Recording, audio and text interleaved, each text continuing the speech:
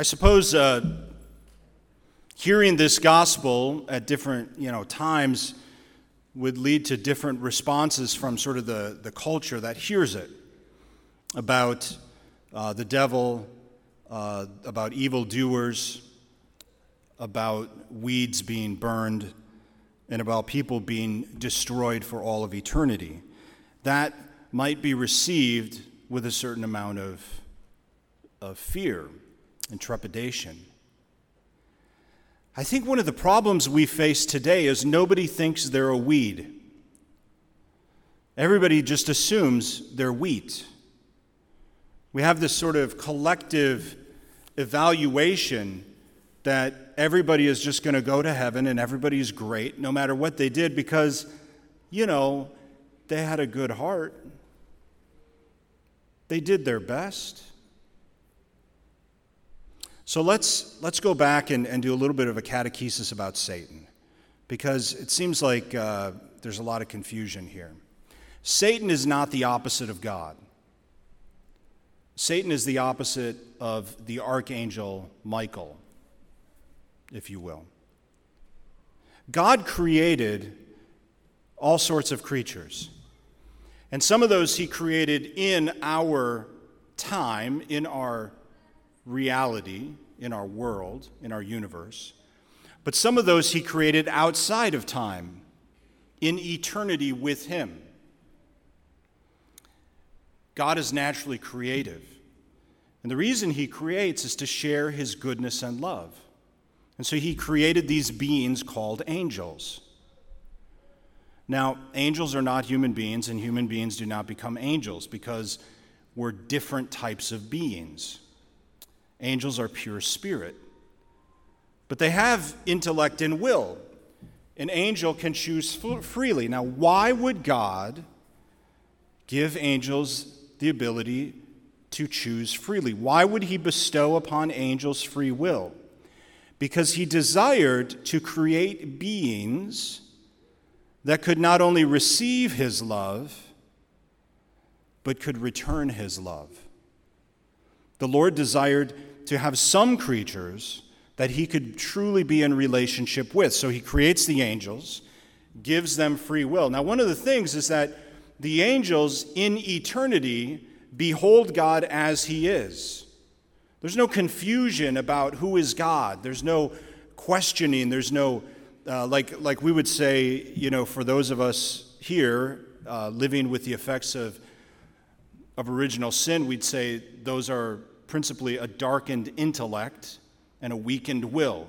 It's harder to know what the truth is, and it's harder to do the good because of the effects of original sin. Now, the angels had none of that. So when they saw God after their creation, they beheld him as God. They knew he was God. There was no doubt in their mind who he was.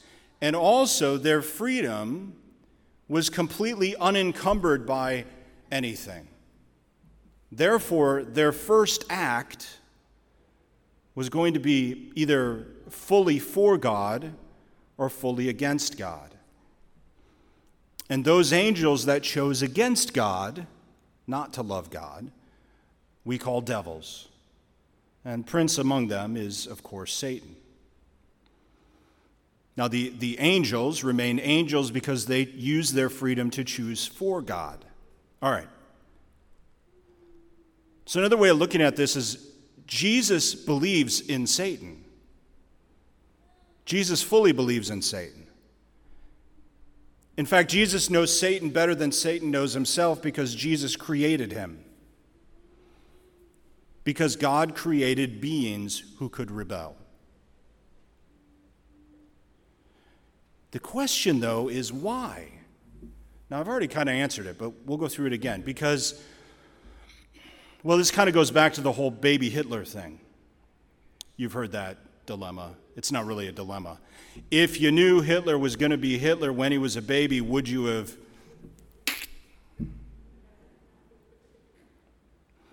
Which, of course, is no, of course you wouldn't. You couldn't.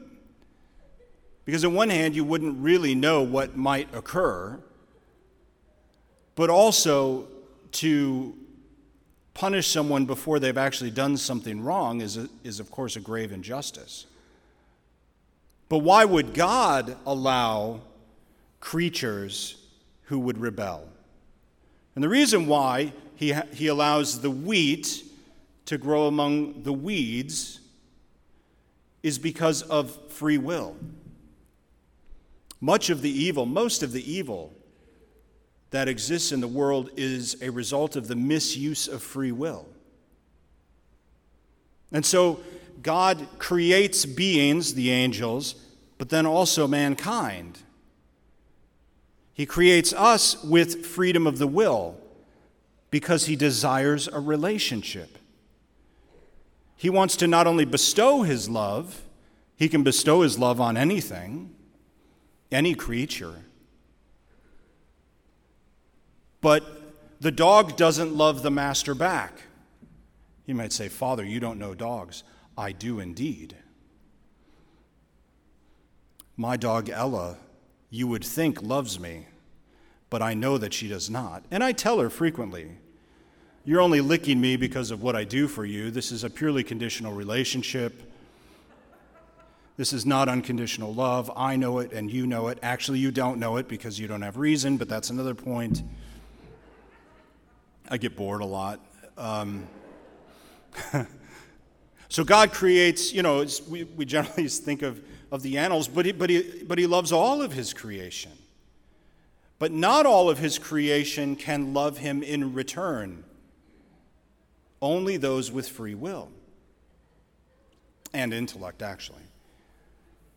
And so he creates us desiring to have that relationship, desiring for us to give that love back to him. This is what he desires. This is what the Godhead enjoys for all of eternity. The Father loving the Son loving the Father. The existence of that love is the Holy Spirit.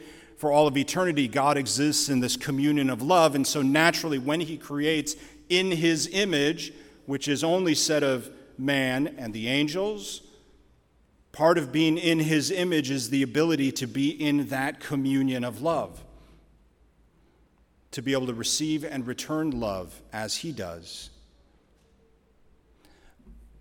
But it's a risk. Think of it this way. Some of you have had teenagers. I'm sorry. Some of you are teenagers. I love you.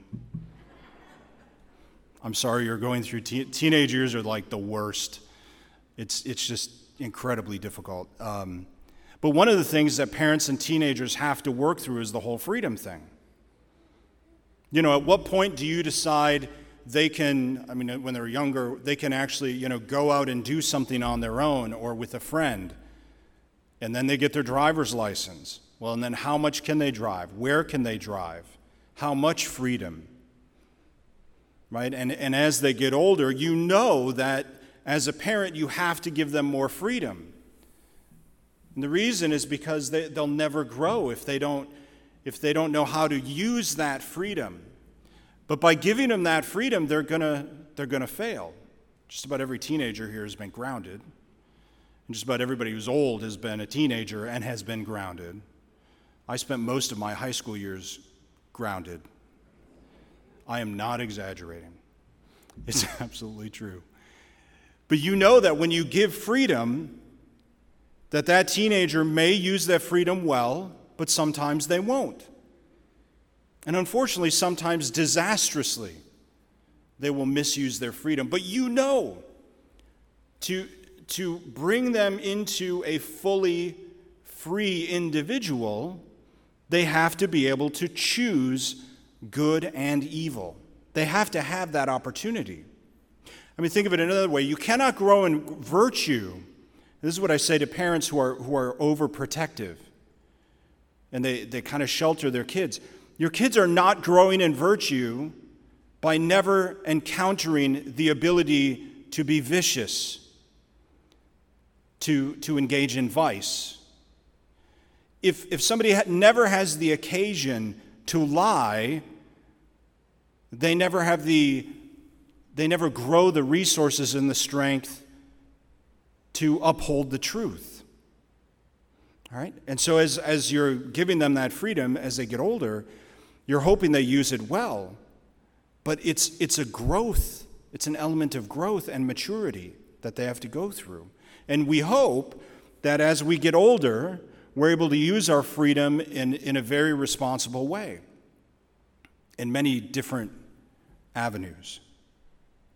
So with God, if he wants beings, and he does, that can give him love back, and not conditional love, but unconditional love, and that's what he's after, then by giving that freedom and that ability, he also has beings who can choose not to, and can choose not to unconditionally.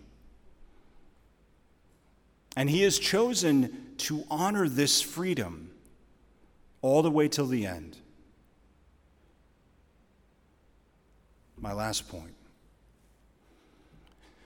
How do you know if you're weeds or if you're wheat? And what if you're a weed and you know it?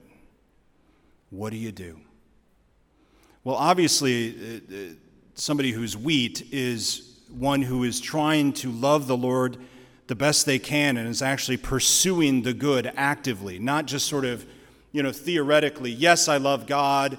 Do you ever go to church? No. Do you do good things? Not really. Do you ever pray? No, but I love God. Really, because love is an action. It's a verb.